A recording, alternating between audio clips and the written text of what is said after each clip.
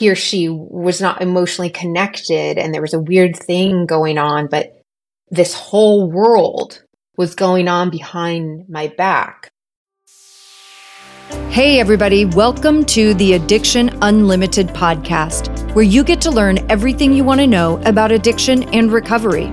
I'm your host, Angela Pugh, co-founder of Kansas City Recovery, life coach, and recovering alcoholic.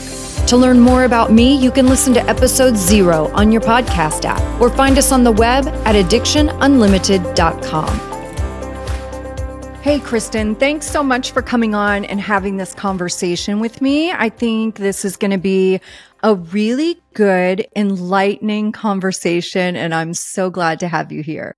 Thank you for having me. Absolutely. Why don't we take just a couple of minutes and let everybody know a little bit about you and what you do? Well, I'm a licensed marriage and family therapist in the state of California and a life coach. One of my specialties is addiction recovery, but that also is kind of manifested into process addictions, specifically sex and love addiction. And also from that, I am kind of an expert in managing the relationship crisis that tends to unfold under those conditions. And so I've worked in treatment centers and military bases and schools, and now I'm just running my private practice and try to help clients in relationship crisis and figuring out how to navigate their life and their relationships post infidelity, addiction discovery, emotional abuse, etc. Yeah. And I love that you just had that little mini list right there, because those are all the things that I want to hear about and I want my audience to hear about. Something I'm really curious about that comes up frequently, and maybe you can shed some light on this for us, is often when one person in the partnership gets sober, the other doesn't. And this creates a lot of layers, right? There's a lot of fear and anxiety around that. Do you have some guidance for how people can navigate that in their relationship? When one partner abstains from substance abuse and the other partner chooses not to abstain in a similar matter? Yeah, I think what I see most often and what my clients are typically dealing with is, when you are in active addiction, drinking, we'll just use alcohol as the example. When you are actively drinking and that's your life, and you meet your person in that stage of life, and you create this relationship and get married and have a family and buy a house, and you start doing all of the grown-up things, and then all of a sudden the drinking is problematic. It is problematic for both people, but only one quits. Now, occasionally, I do see people where the one partner has a problem and the other one really doesn't, right? Who's a very casual drinker, and that obviously doesn't create the same level of issues as if both partners have a problem. So when one person says, like, I'm not feeling good about this, I'm not crazy about my behavior, it's really affecting me, I need to give alcohol up, like this is important to me, I'm tired of feeling like crap. But the other partner doesn't want to give it up, and they want to maintain that lifestyle of going out and drinking, and it's how you connected. Like, I think back, if I would have gotten married in my 20s, I was an entirely different human being. So how do you navigate that and stay together in a very kind of surface level? Like, I realize I'm a coach too. I get that this is a really deep question. It's messy, right? Because it's never my job to tell someone what their values and goals are. They establish them, and then I kind of work treatment around what their established goals are. In the scenario you're describing, it's often kind of blaming external things for the problems, for the relationship problems, for my sadness or my anxiety. I just need a different job. I just need a different partner. I just need more money. And so when one person takes their substance use out of the dyad system, it's really interesting to see how everything starts shifting, and it becomes a little bit more apparent how it's also probably not likely working for the other person. It's just now it's a lot more clear because you can't blame it on your partner. his or her use, I only drank a bottle of wine because he or she helped me drink that bottle of wine, Right. or because Right. she cracked it open. And so now you can kind of confront those realities a little bit more clearly. That's what I tend to see. Yeah. And it does induce a lot of fears, right? Even for our partners. So I think as people getting sober, right? Like I'm a recovering alcoholic, and as the person getting sober, obviously you have a ton of fears. There's a lot to think about. There's a lot of curiosity and uncertainty. What is my future going to look like? What am I going to do? How am I going to have fun? How am I going to connect with people? Are my current friends still going to want to hang out with me if I'm not doing this the same way? Who am I Who without am being I? fun Right. Sally? Right. Like, what do I even like? And that's a huge piece too, because you don't know what you like anymore. It's like everything I did was revolved around drinking. So it's hard to sit down and go, okay, well, you took the drinking away, but like, what do I even like to do? Like, what hobbies do I want to partake in? So for the partner also, though, there are a ton of fears. Like, what is this going to look like? How does this affect our life? How does this affect how we socialize? How does this affect our intimacy? Is that person going to be judging me and my drinking habits? And how are we Yes. going to navigate that? And yeah, it brings up a lot for both people. Yeah, because again, usually the identified problem in the relationship has just been him and his drinking, if that went away. And then when you actually take it away, it throws everything. You start noticing all the other things start coming to the surface. The struggles with intimacy, struggles with vulnerability, maybe unprocessed, unverbalized resentments, feelings of betrayal, right? Lying, sneaking around behaviors, anxieties of now that you're a different person and you have a different community, can you still love me? Those things like that. Yeah, on both sides, from both the addict or non-addict, or maybe if they're both addicts would go on. And that's the part I feel like gets so often overlooked, right? Of course, because, part of the human condition is being incredibly self-absorbed. Like all of us as humans think about ourselves and how we feel and what we want. Addicts take it to another level for sure, but we get so consumed in what's happening for us that we often forget the other person has feelings and experiences and curiosities and fears at the same time. Right. And often the addicts struggle with being able to communicate that, process it, and the partner too. Yeah. They haven't really been practicing. They don't have the strong muscle built up in healthy communication and productive communication. And this is a safe place, because previously, usually it wasn't a place where they could be productive, where they could talk about hard things, where they could process difficult feelings. So yeah, it's almost like first relearning this is even a safe place to talk about those vulnerabilities.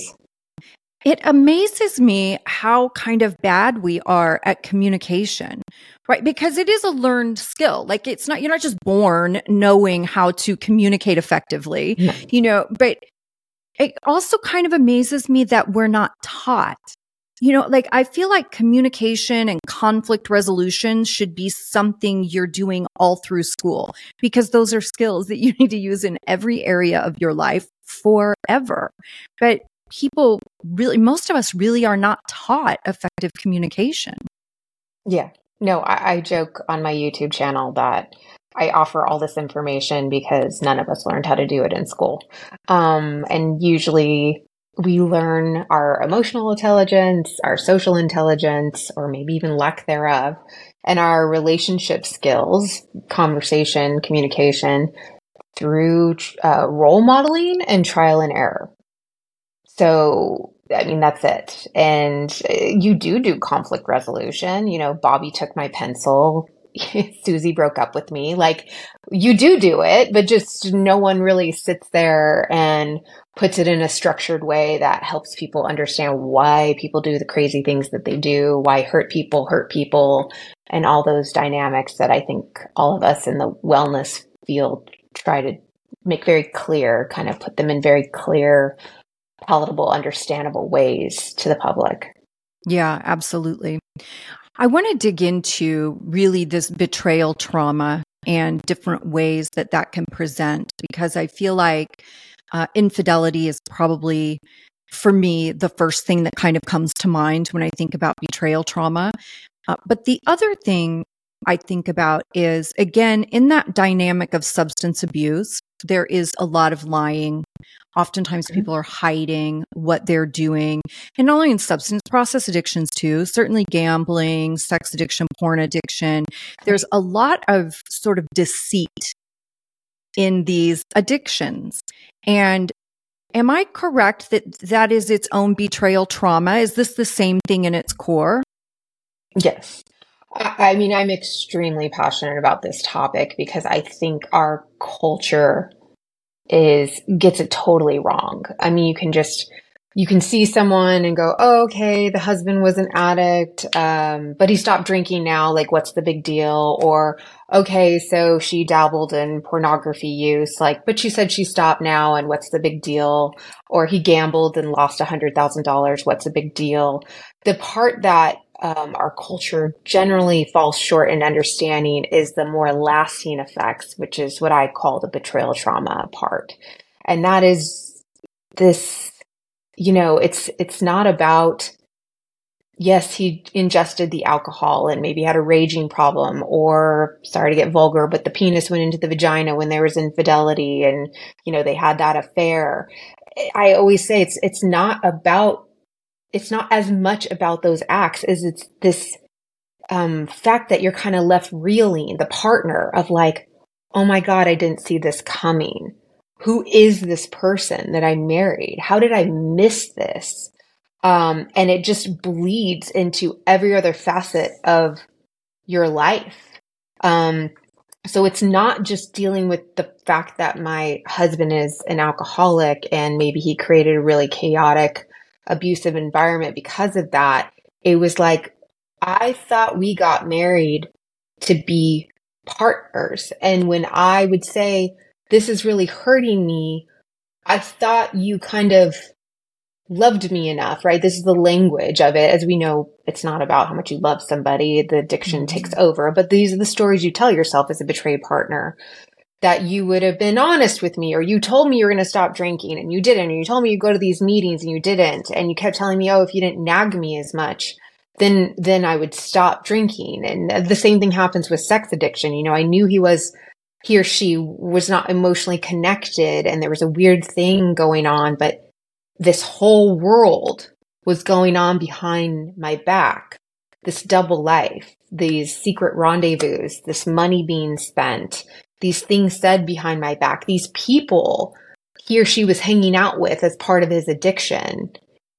And it makes you question everything in your life. Like, if this is my main partner and I didn't see this coming, what else am I missing? Is everybody else lying and sneaking around? Does anybody else actually value the sanctity of marriage, or am I the only sucker walking around here? And it leaves you with this feeling of extreme unsafety, of like, all I have are my instincts and intuition. And if everything is wrong, then how do I keep myself safe in the future? So that's one big thing. It's not about as much about what happened as how could you come home to me every day and lie to my face? How could you make promises to me and then just go back and also just go back on those promises? I thought we were going to be partners, teammates, like roll our sleeves up and fight. You just stepped out of our marriage over and over and over and over again. And so there's a emotional reconciling that happens there, obviously spiritual too. And then there's an actual physical consequence that I try to help people realize. If you start seeing, your girlfriend who's dealing with her husband who's an alcoholic and going through treatment and all that aftermath, she's going to be highly dysregulated. And unfortunately, we judge that person. Like, oh God, calm down. Or maybe you were like a little too neurotic. And I've heard it all. And it's pretty brutal. But what they don't realize is that this person's in severe trauma. where it's no different. Your body records it, no different than any other life-threatening experience, like a serious car accident or being held up at gunpoint. Like your brain just wants to keep you alive, so it's very generalized. And for all you know, your husband or wife lying to you for a long period of time will kill you just as quickly as someone pulling a weapon on you. Because the two big factors that lead to you wanting to record something, your brain wanting to record something as traumatic, is how blindsided you felt by it. So you did not see it coming. Your best thinking couldn't help you with it. And how powerless you are to what's happening around you. And addiction and loving someone who has addiction issues, there is a lot of blindsidedness and powerlessness that occurs on a chronic, regular basis. So your body records it as trauma and rewires around it. And there's absolutely a need for trauma therapy, post uncovering unknown infidelity, addiction, etc. I so appreciate you saying that too. It reminds me of, I've been an interventionist for many, many years. And so often when I'm working with a family and we're doing the intervention and we're coaching through that process and leading up to it, the energy and focus is so much on the addicted person getting help. They have to have help with their problem. And I always say it doesn't do a lot of good to send your person away to treatment to get help for them to come back to the same broken system. Like everybody has to get help. But it's kind of what you were talking about a few minutes ago too, in all the blaming. It's like everybody's so consumed with pointing the finger at, whose fault it is, and they're the main problem, and this is the issue, and that's the issue. But it's like, I always tell people, if you look back to who you were before you started having to deal with this battle of addiction, whether you're the addicted person or a family member, loved one, whoever, look back at who you were before this. And I promise you, you are different. I promise you, how you view life, how you handle problems, how you respond to things is different because it changes everybody. Whether you have it yourself or you're just a loved one, it changes everyone. Mm-hmm. And betrayal, it can be big, giant betrayals, like uncovering, a 10-year affair that you didn't know about, or finding out that your husband had a secret cocaine habit. Or it can be little baby betrayals. And these are little tiny moments where your nervous system wires around new information and says, uh-oh, this is scary. Uh-oh, you need to behave this way to manage how scary this is. Uh-oh, this part of him isn't trustworthy, or her. And so obviously the consequences I see of long-term being married to someone who's an addict is there's hypervigilance.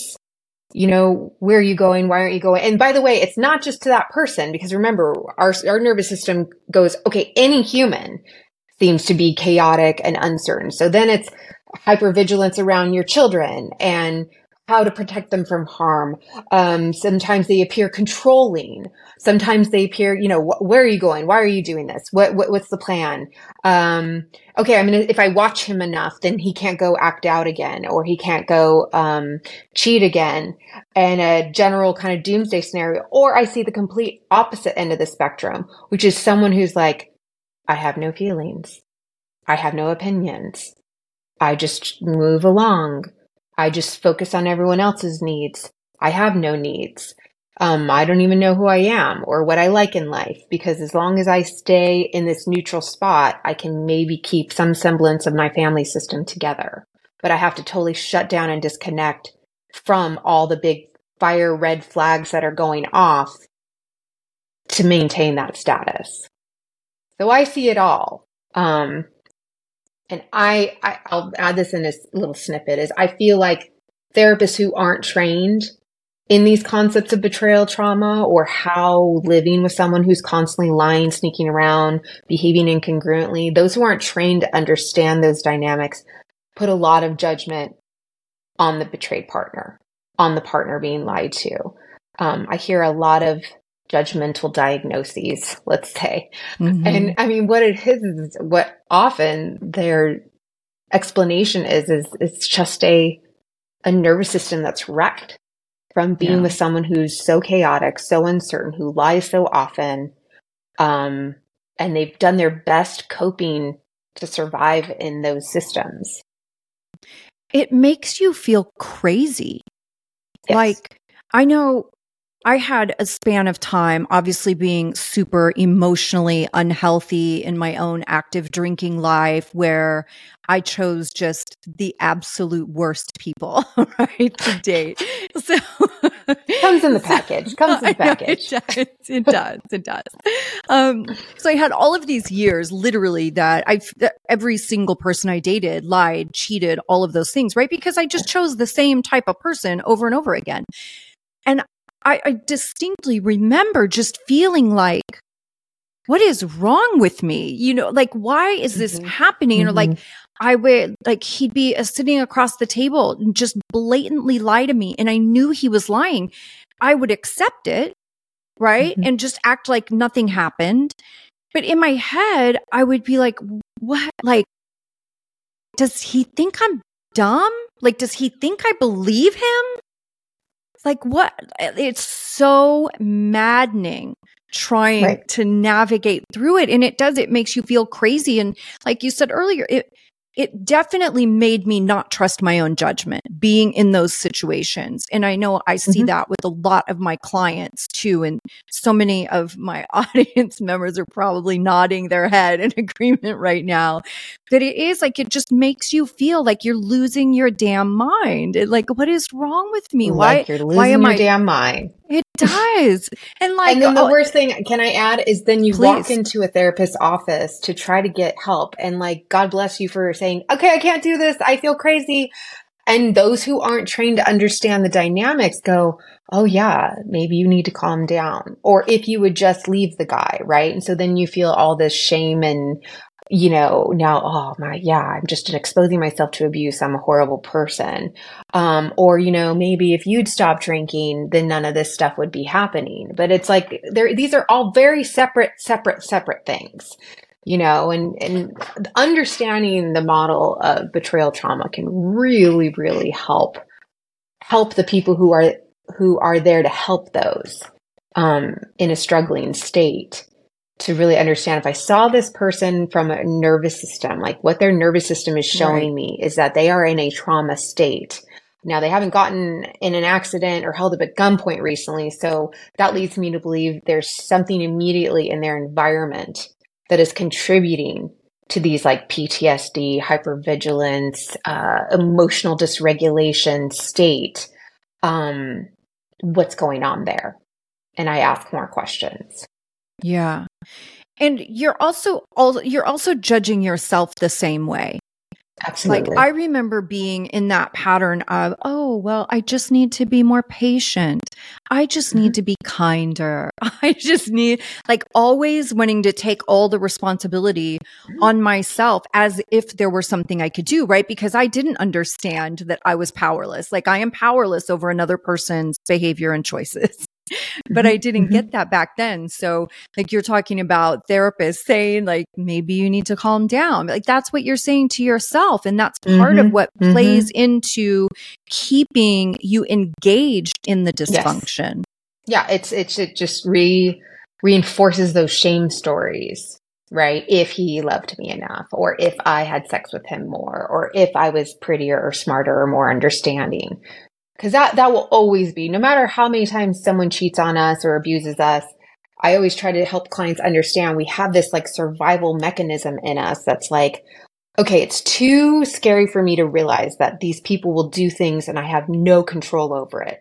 My brain does not like that story because that's like way too open-ended, and it needs to like shut that story down. So how it shuts it down is it creates a shame story, which is a me-focused story of I could be better. I could do better.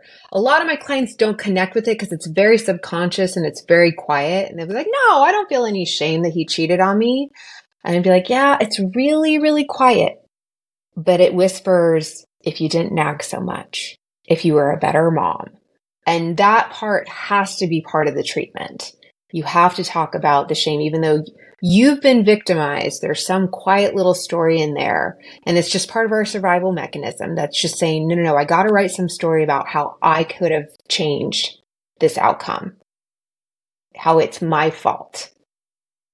Yeah, And you have because to process through powerlessness is scary too. So scary. So Feeling scary. like you can't, like you don't.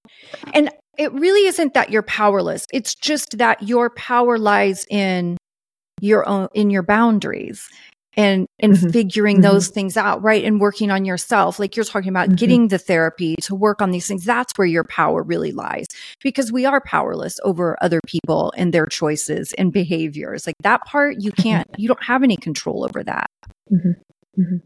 Yeah. And I would say not just the boundaries and holding the boundaries and the consequences, but also the distress tolerance that's required. Because I think we all think when we have boundaries and we're like, that's just not okay. And look at me, I'm living aligned with my boundaries and values and goals. I'm like living my best life. I want everyone to understand that that is not the most comfortable life. It is very, because wherever there's a boundary, wherever you're saying, hey, I really need this to feel safe, you are offering up a giant silver platter of, and do you love and value me enough to actually respect this? Because behind every boundary or holding every line, there's this possibility of being and feeling rejected from it. So it's the ultimate vulnerability to have boundaries. So we need to not forget that stepping into our power doesn't feel very good. It doesn't give you this like Wonder Woman thing. And I think that culturally is also something that we don't teach very well, that it's not a comfortable path, but it is ultimately the healthiest path where you're not walking around thinking you're crazy. Right. You know, right. And that you're being abused. Or does he think I'm crazy? Like, how can he not? Yeah. And that was such a great way to explain it too, because I know we all struggle, certainly when boundaries are new to us. We all struggle in setting boundaries and then holding them, right? And it almost feels like, I know for me, it felt like I was being mean, you know, like trying to shift from codependent people pleaser. That shame story of who do you think you are? Yes. Ew. Like, gosh, are you really not going to help? You're really not going to be available? Gross. Yeah.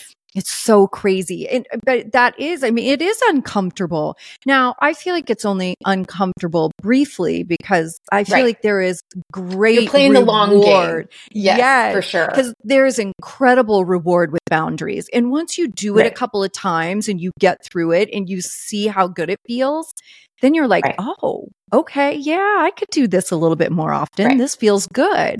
But it's terrifying at first. And all of that fear of judgment and people's reaction. What are they going to think of me? And how is this going to change our relationship? And are they going to be mad at me? Yep. Yeah. So that's where the distress tolerance has to come in, is you actually, again, speaking of wiring, our nervous system is only meant to handle so much. And so there's almost this like muscle we have to build to say, okay, this feels really yucky, but I have all these coping skills and this is how I'm going to get through this part, you know, this fear or this unknown. It sounds like too, as you're talking about it, that like most things in life, you know, certainly when it comes to making changes, it sounds like there's a lot of intention required, like to do it and do it well. Like you're saying, like really thinking about it and, okay, this is going to be uncomfortable. Is this too much for me? What are my tools that I have? Like, who do I have to talk to or reach out to or journal or whatever your tools are? Everybody's a little bit different.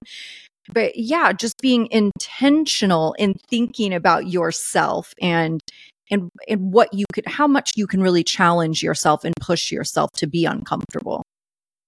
Yes, because any change that's going to happen, whether it's like I'm trying to eat differently to stop stomach issues, or I'm trying to do a workout plan to try to build strength or, you know, stave off health condition issues.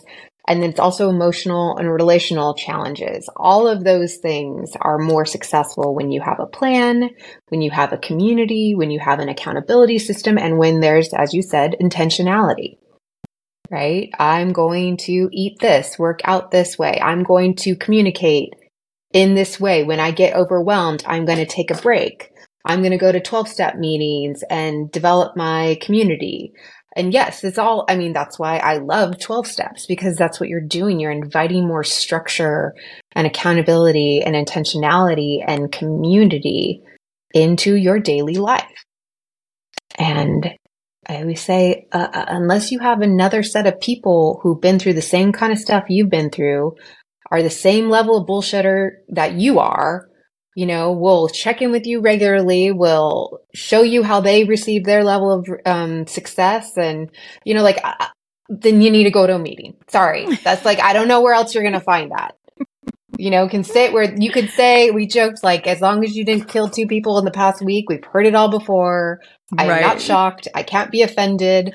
I've done that all 3 times already. What's your point? Like, that's why you say, get to a meeting. Yeah. You get all those things in a meeting. And it's free. Right?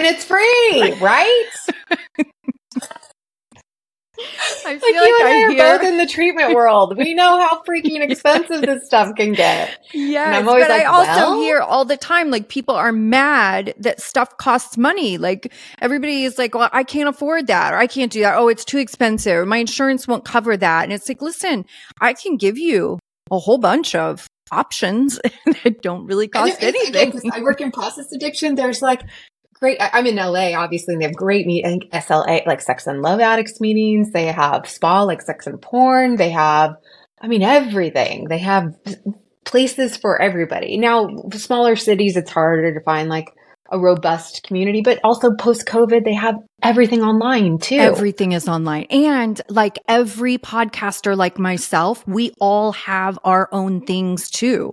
So yeah the options are endless. There's so much access. Yes. When I got sober, there was nothing. Right. There was AA was it. And I'm fine with that, right? I went, I love it. It's incredible. It gave me everything I didn't even know I needed, certainly in those early days. And the love and acceptance I felt walking in that room was unlike anything I've ever been through. And I really needed that, in my most broken moments. So yeah, but it is such a good reminder. It's free. Yeah. And, and I also, you were mentioning how the families also need treatment. That's why I hold small betrayed partners groups, because your addict may be out, working his or her program, but I want a space where you can start learning how to rewire your traumatized body, how to develop your communication, how to set those boundaries, how to lean into a community, i.e. this small group, all the same components that will probably make your addict partner successful. I want you to be able to adopt those same things in your life too, because that is really going to help with the ultimate success of the partnership, of you as an individual. So, yeah. Is that what you would suggest as maybe a first step? Like, and I want to, again, from both sides, right? Person, partner. If you are the person with the trauma, is that what you would suggest as a good first step, is a support group? Or would you suggest like therapy? Because a lot of people do trauma therapy. You hear EMDR everywhere now, ART, somatic experiencing, breath work. Right. A lot of my YouTubes are about talking about all those different things, but I don't necessarily agree about trauma treatment right away, because as you know, the home environment can be quite unstable. So what my focus usually is post like relationship explosion, is stabilization, like tool developing, how to develop initial boundaries that of course can be adjusted and changed as time goes by. But I specifically have almost like my betrayed partners groups are made for like crisis, like the crisis just exploded. Bring me you in a complete state of crisis, and I'll put you in a room with, it's via Zoom, but in a Zoom room with, 12 other women who are also in a state of crisis. And I'm just helping you develop like the best next steps forward, going through understanding what traumas has done to your body, what even boundaries are, what are even these 12-step things that my husband is talking about, and just basic education. And then the idea is that if stabilization starts occurring on both sides, that's the better time to start doing like the EMDR or the somatic experiencing or the IFS or like all the things that you're listing. There's probably going to be more success if you wait. And then ultimately, too, you also put off couples work for the most part until the stabilization occurs. Because let's be honest, like addicts will still be kind of manipulating, be like, if you'd had sex with me more, maybe I wouldn't have gone to the prostitutes, just things that are just very traumatizing, re-traumatizing and re-destabilizing for the betrayed partner to hear. That's just coming from the addict in their like shaming and blaming state, right? Not their recovery state. So I usually encourage that to get pushed off. I would think too, like you said, with your nervous system being so dysregulated, like that's not the moment you want to jump into EMDR. No. I mean, or talking about what happened in your couples set, like in like what's going on. I joke that it's like if you come into an ER for a car crash and you're like internally bleeding, it's like going, oh, can you check out this suspicious mole on my shoulder? Like, no, that is not the time to be like, or I've been having some gastrointestinal issues. Can you give me some nutritional guidance? No, like we got to deal with the internal bleeding or you're going to die in about an hour.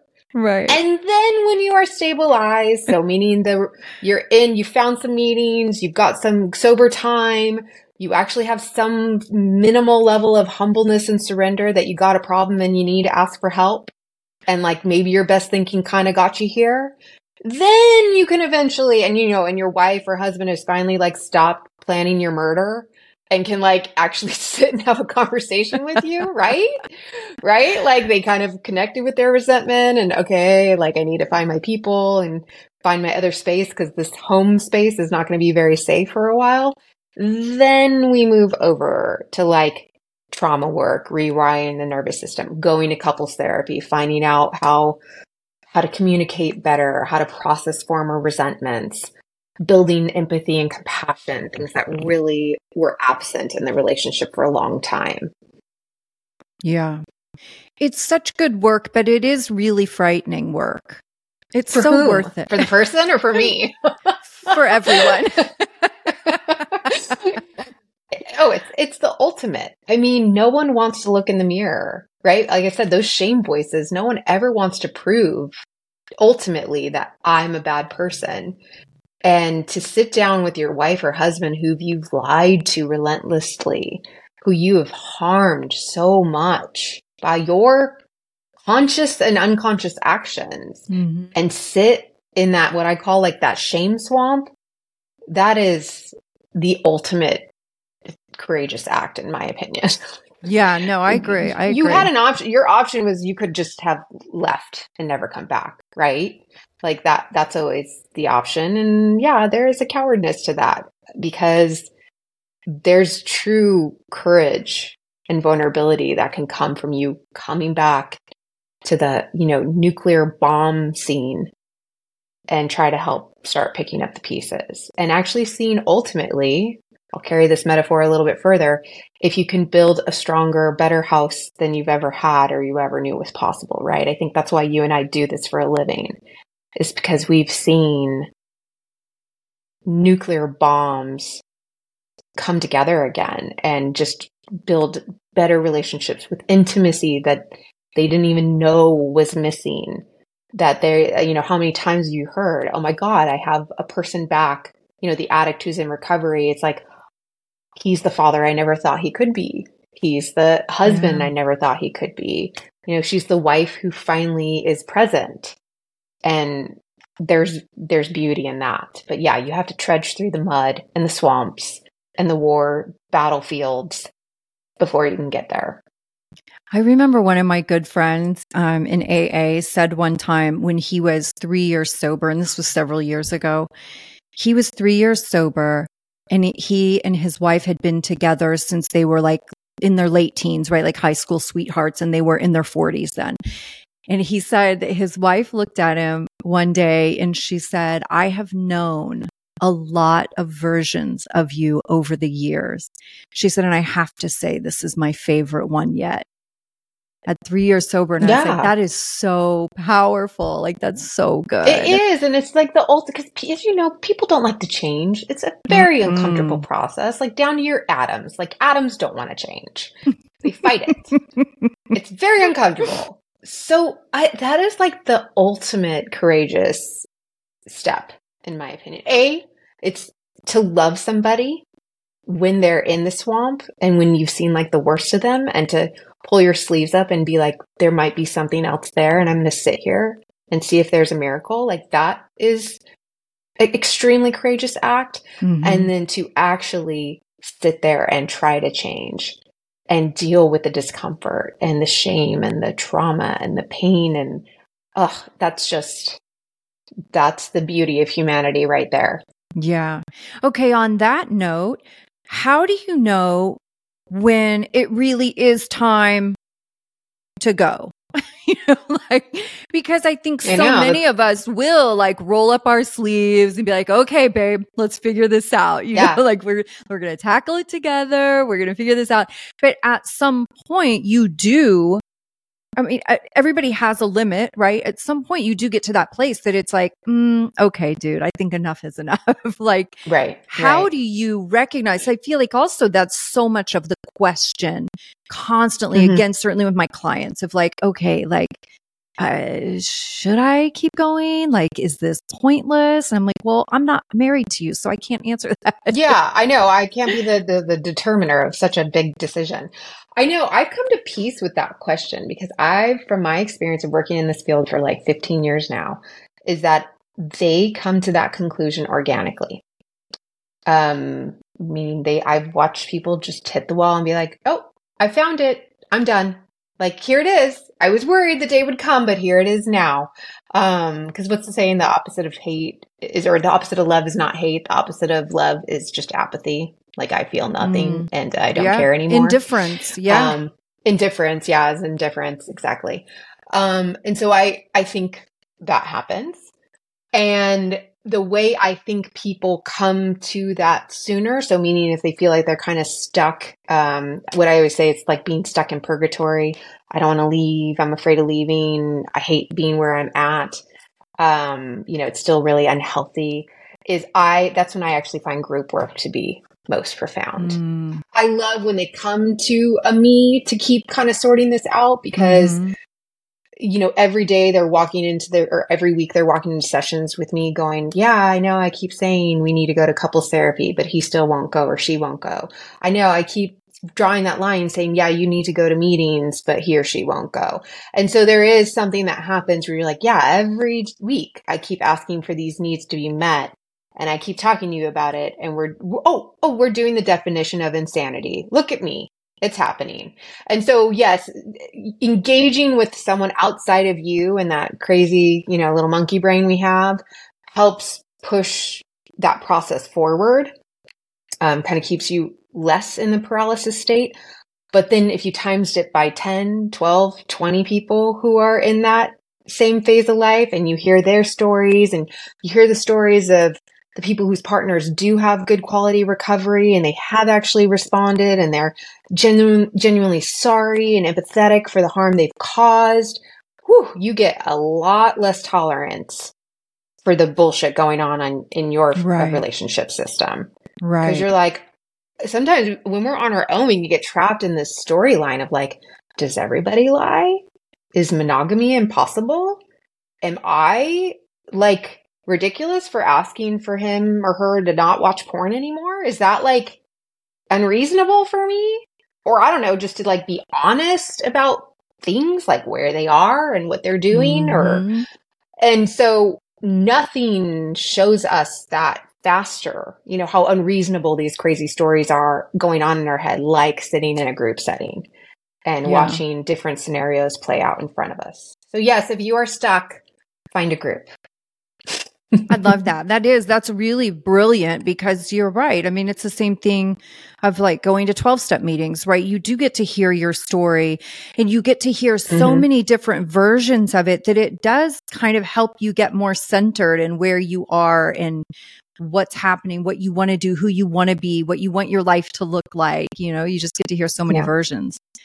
I had a client just recently go through this and talking about getting to that place of sort of indifference, right? And it's not indifferent like, oh, I don't care anymore.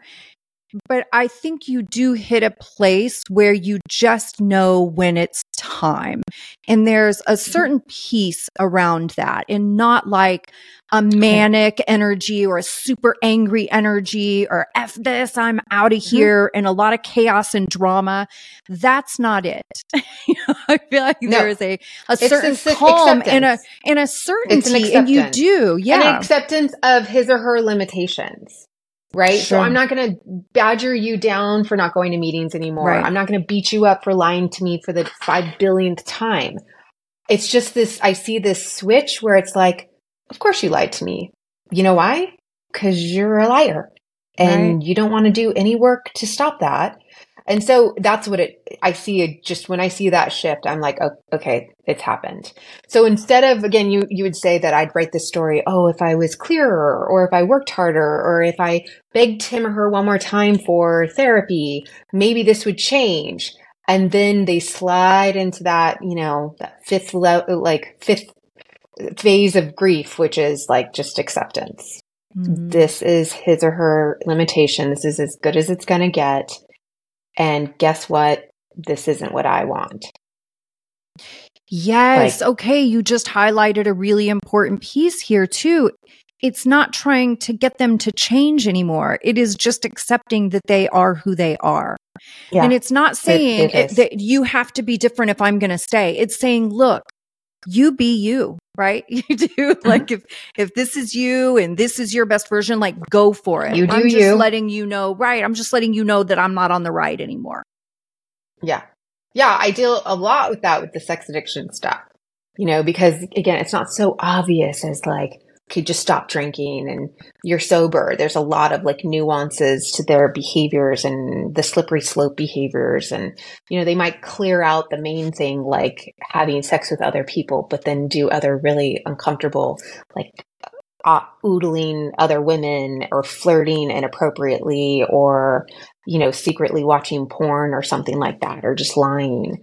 And so then you can spend a lot of years in that in-between state where they're like not quite relapsing, but they are.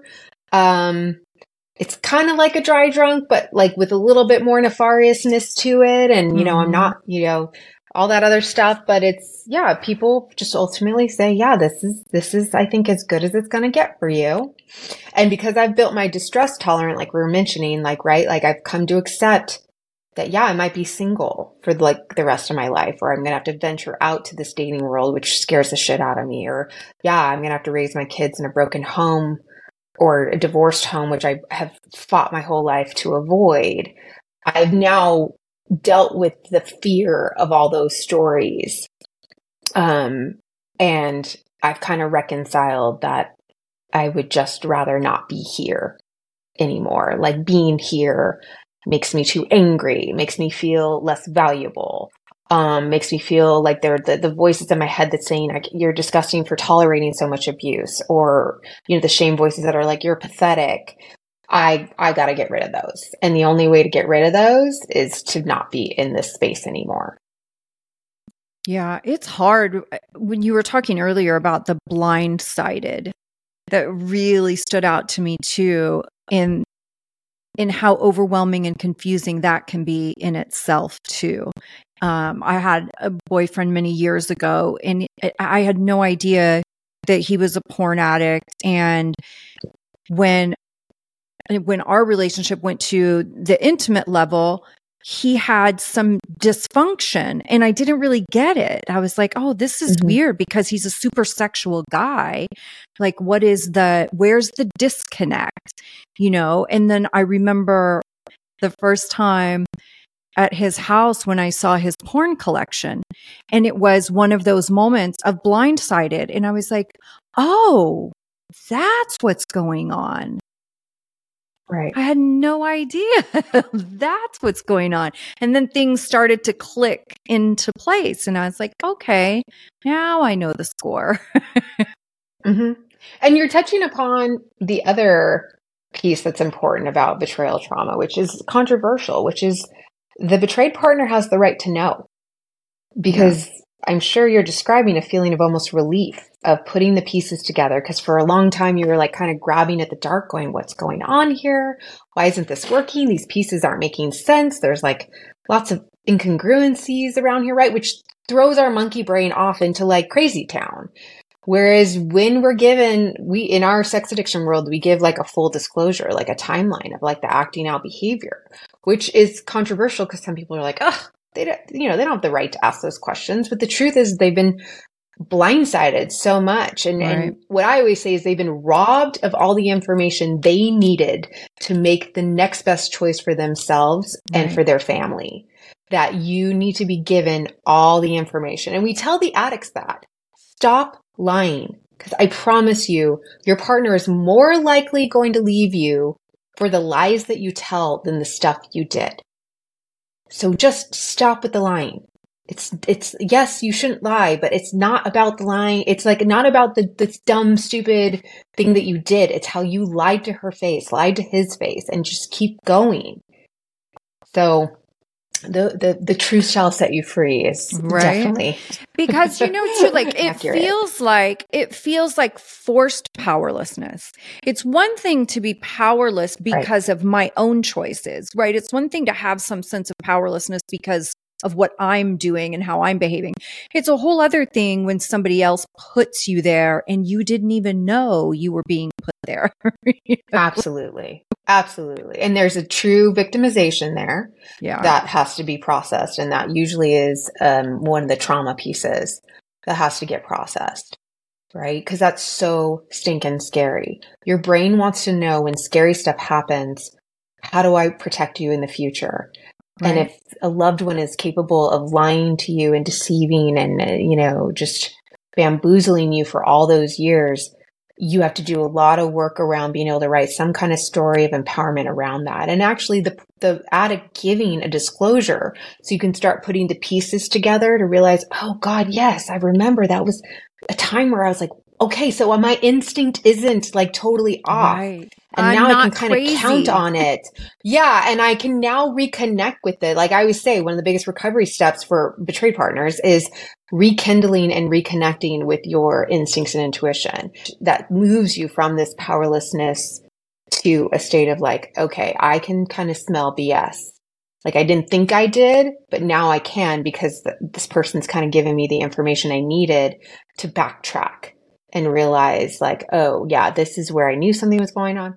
Yeah. So that's an important recovery part. Yeah. It's so good. Kristen, how can people find you? I know you mentioned your YouTube channel. Yes. So YouTube channel and website are all on the same thing, Kristen Snowden. Make sure it's Kristin Snowden, SNOWDEN.com. I have workshops. I also have I wrote a book with an addict. He's a sex and drug addict, got Brassert, and we kind of went through the 12 steps. And my goal was to help non-addicts realize how helpful the classic themes of 12 steps are. I always joke that we all can like recite one of the 10 commandments or like the golden rule, but most of us don't even know one of the 12 steps. Yeah. And I think it's a tragedy because these are classic concepts that have helped millions of people be set free. And so they're also not really specific to AA. And I feel like that's a major misconception of AA. Totally. There's AA reinvented the wheel and made up these 12. So I'm like, no, this is the same stuff from the beginning of time. Like Aristotle, Socrates, they talk about the same concepts. It is. And as time goes on, and I write about that, like how these themes actually now we have like fMRIs to show that like actually doing daily prayer or meditation or whatever you want to call it, right? Because there's a misnomer that 12 steps comes with a heavy dose of religiosity and like legality to it. And I just really, I wanted to honor what the 12 steps could be. And you don't need to identify as an addict to benefit from a lot of these concepts. And I will link all of that in the show notes. So listeners, you guys can get there right from your podcast apps. Super easy. Kristen, thank you so much for doing this with me. What a great conversation. Yeah, thank you. Thanks for inviting me. You've reached the end of another great episode of the Addiction Unlimited podcast. Candid and honest conversation about addiction and recovery. Be sure to visit us at addictionunlimited.com to join the conversation and access show notes and links to everything we talked about. Love this episode? Please take 30 seconds to subscribe, rate, and review on iTunes to help us improve and give you the information you want. Thanks for listening. See you next week.